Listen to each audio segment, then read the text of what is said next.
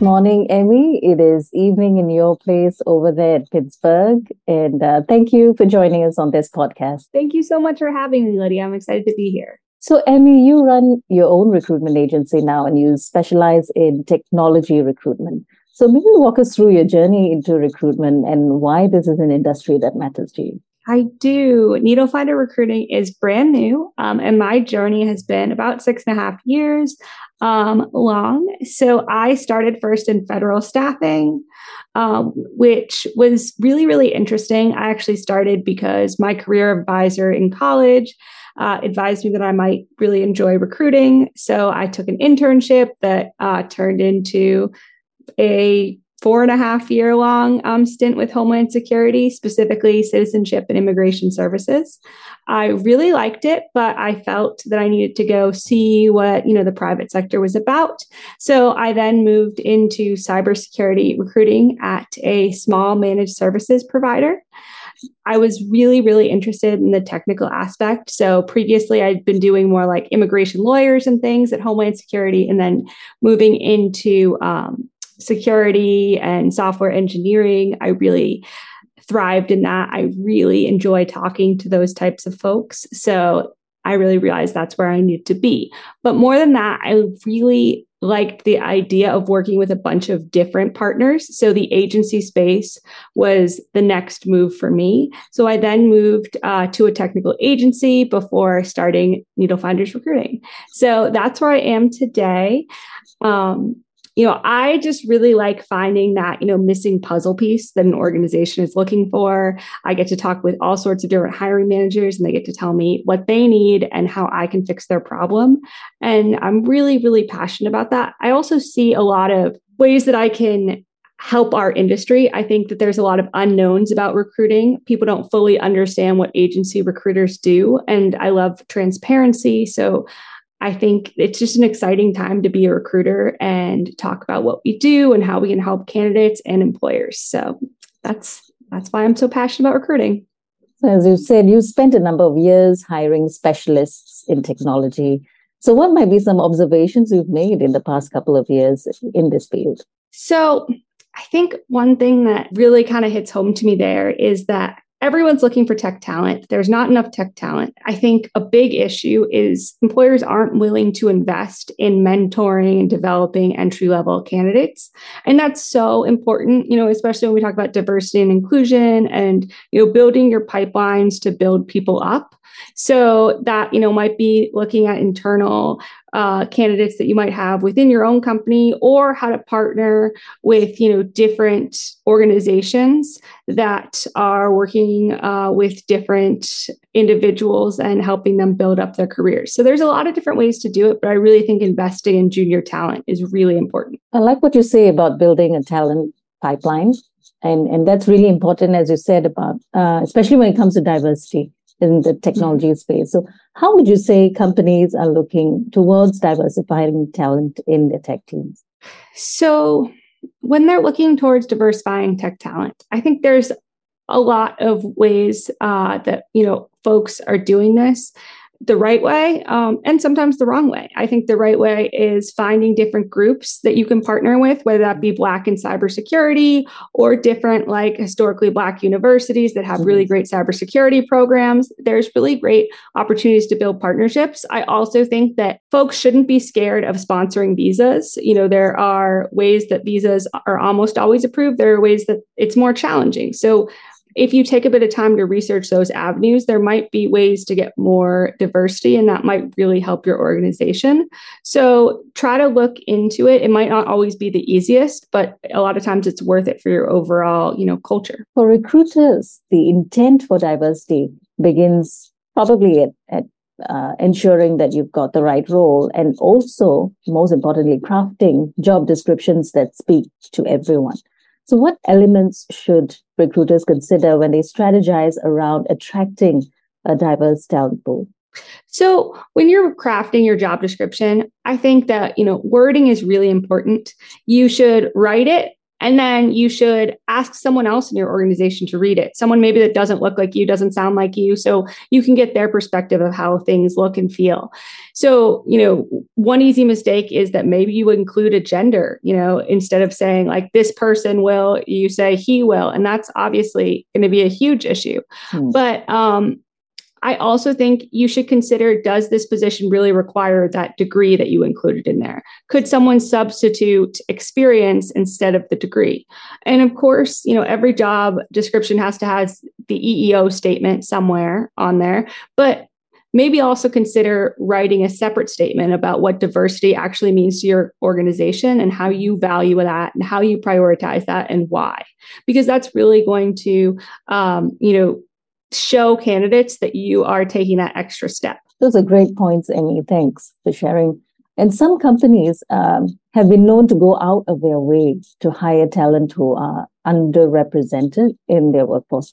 So what might be some tips for recruiters when it comes to interviewing for diversity? So when interviewing, for diversity, I really think you go at it, as you would any other interview. You want to make sure you're polite. And with anyone I get into, a conversation even like this, I want to make sure that I ask them, how do you pronounce your name? So I make sure I'm not, saying it wrong. And before the interview, you can quickly Google that name and just look up like a YouTube like pronunciation. There's almost every name out there now that you can luckily find. Thank you to the internet.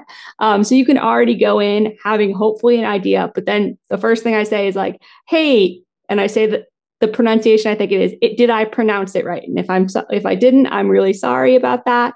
And, I don't think anyone is no one's ever jumped down my throat when I've approached it that way. So you want to, be careful of that stuff. And I also try to, I don't say any pronouns until someone's confirmed their pronouns with me. Or, if I can always ask, like, it's not, I can always say like, hey, I just want to make sure I'm getting your pronouns right. Or is it, she, her?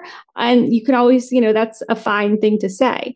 It's best that we kind of make these things less uncomfortable than they are. We all just want to make everyone feel included. And when we're all trying to make people feel included, I don't think that, we should be concerned too much about this type of thing. So what are some actionable steps that leaders and hiring managers can take to ensure diversity and inclusion in the workplace? Some actionable steps, kind of going back to what we were talking about before, I think, you really need to make sure that interview process is not excluding anyone, because not everyone performs the same in an interview. Not everyone has English as a first language. Not everyone comes from the same place. There's neurodiversity where certain people, interview in better ways than others. And you also have to consider the role.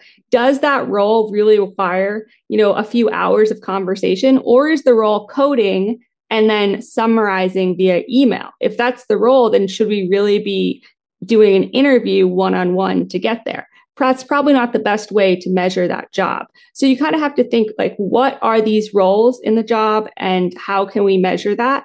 And so that way, when we're looking at the workforce, we're not excluding. So I think hiring is just so important. It's so important to make sure that workplace is inclusive. How much progress do you think the technology sector, a sector you are very comfortable with and you've been exposed to quite a bit, how much progress do you think the technology sector has made in terms of diversity? I think that the technology sector has made a lot of improvements.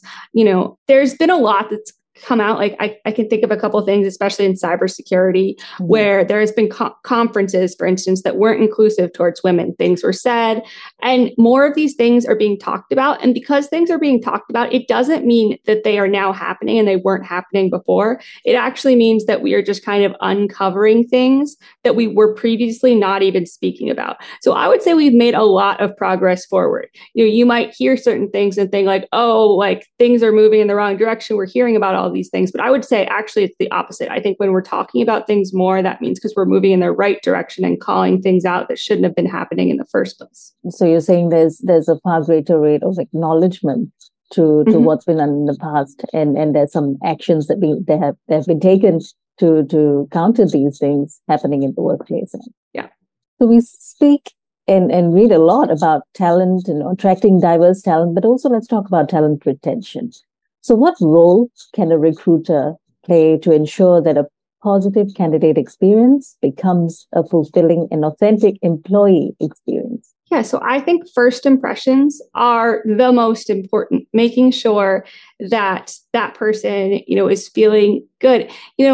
You might think like, oh, this person accepted the job. That means that they're going to have a long, happy career with us. But that's not how employees are thinking anymore. They might just be thinking like, I need this job right now. I need this pay bump right now. I'll stay a year, maybe even 6 months, and I will go find another one because this brand has already kind of rubbed me the wrong way.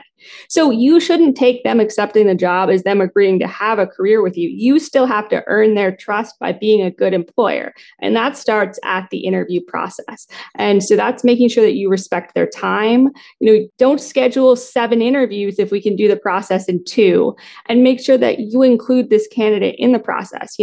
What if you schedule a whole day long interview, right? But this person, because of their religion, needs to pray at certain times and they can't devote a whole day to back to back to back interviews. So maybe engage with them if that's what your process looks like. So try to include them in everything. So it's not felt like a dictatorship type relationship. When we can kind of have open communication, that's, much better. And what, in your opinion, might be the role of employer branding in attracting and keeping diverse candidates? I think this is kind of a complicated question. It really depends on, what we're talking about. If we're talking about visuals, like who our company is, even podcasts, we want to make sure that not everyone that's in these podcasts or in this, pictures of our employees all look a certain way. If everyone in the picture is white and male, I don't feel like I belong necessarily. And that's obviously not the intent, or hopefully not the intent, but you want to kind of think about that. Now, the wrong thing here to do would be to then section off your employees that look a certain way and tell them all they need to take pictures. That would be the wrong way to go. Instead, you should try to, get a diverse group of employees and ask them like, hey, would you want to be included? Maybe some of them will, maybe some of them won't. Maybe you could give them gift cards, if they want to be included. Definitely don't make anyone feel forced to be included. It should be like 100% voluntary. Maybe you just send out an email and say like, who wants to be included? And then do it that way. Try to get as many people involved as possible, I would say, because if your messaging over and over and over again is only a couple people, it's not going to necessarily feel like your brand. And employee branding is something that comes authentically from your culture, isn't it? Mm-hmm. So I suppose what you're talking about is the communication of what is already inside an organization when you attract and nurture a diverse workforce. So I suppose what you're saying is also that you should let it happen organically, and that your employer brand for a diverse workforce should become part of the DNA of the company and not manufactured. Exactly. It shouldn't be manufactured. Like, you don't want to show a picture where everyone's having fun and playing lawn games, and it's just like, oh, you've called them all outside to play lawn games for this picture, right? Like, you don't want to do that. That would be very fake, and it would come off as fake. Everyone would know, like, okay, they just rounded up these people and are telling them to play games while we take pictures of them. No, you want an environment where it's like you're playing games, and casually you say like, hey, are we good with taking a picture of this for the social media? Okay, if we are, great. It's not so much like forced fun to, have these things. Hopefully content can just happen kind of naturally. Jumping on to the pandemic, we are in post-pandemic now, but the past couple of years have been rather challenging for everyone. And it's in some ways, it's been called the great equalizer because it's affected everybody in pretty much the same way. What are some of your experiences navigating this period professionally? I want to say it has affected everyone. Like, we all went through really tough times, but also it didn't, personally, I didn't have anyone pass away in my life from COVID. Others of your employees, though, did have very close people. So it's something you kind of have to think about. They might still be dealing with the trauma of those deaths. And also, even more than that, women and minority communities were more affected by pay cuts and layoffs than other people. So they might have more distrust of employers now. So it happened to everyone, but it affected everyone differently based on, your socioeconomic status, where you come from, and all of these different things. So you also have to think about it from that lens. And because there were so many layoffs and pay cuts across the board, it did cause some distrust and, anxiety. And, if you were someone that furloughed employees and then brought them back, that obviously is going to affect your employee morale. And it is probably going to take a long time to recover from that as a brand. We spoke a lot about challenges, and there are plenty of tools out there in the market, such as ourselves, our tool in Manatau. So what kind of impact do you think these technologies and tools will have on recruitment? Sometimes folks talk about, is recruiting going to go away? Because there's this idea that anything that can be automated, right? Like tasks that can be automated will kind of start to phase out. And I do agree that tasks that will be automated will slowly start to phase out. But I think the thing about recruiting is the important part is actually talking to people, not so much the automation. So tools like Manital that allow me to take all the 20 resumes I got today and just email them all, and then suddenly they're in my system. That's super easy. And that might not sound like a big deal to someone else, but downloading 20 resumes every day and then putting them each into their right job slot, that's a lot of work. And so if instead I can take that time and be on a couple more phone calls with candidates, that's the right direction. So recruiting is all about trying to maximize your time talking and engaging with your candidates, or, in my case, my clients, my employers, to try to make sure that I am understanding what they need and getting the right candidates on the phone. So I think automation is so important in recruiting, and we're only going to see more of it, in my opinion. But it doesn't mean that the candidate experience is going to be lessened. You have vast experience, 6 years, more than that, in the recruitment space. So what advice would you give someone who is just starting out in recruitment now? I think the thing that's interesting about my background is that I have, very diverse experience. I have worked in federal staffing. I've worked in private staffing. I've now worked in agency staffing, and I now have my own agency, obviously. So I've done a little bit of recruiting from almost all sides. I mean, I'm definitely missing a lot of sides. There's a lot of different ways to recruit. There's a lot of different industries. I think that's what's so great about recruiting. If you are a recruiter just starting out and maybe you're in one role right now and you're like, hey, I really don't like the way this is done here, or I don't like this, maybe try to pinpoint what exactly it is that you don't like about that, and try talking to recruiters from other industries and seeing how things are going from their lens. Do they have that pain point that you don't like? Is there a way for you to transition, use these skills you're doing now? I think recruiting is such a diverse, wonderful field. And I would encourage anyone that wants to, get into recruiting to reach out to some recruiters like myself. Feel free to reach out to me and just have a casual informational interview about the field, because I think a lot of people don't understand how great recruiting is and how important it is.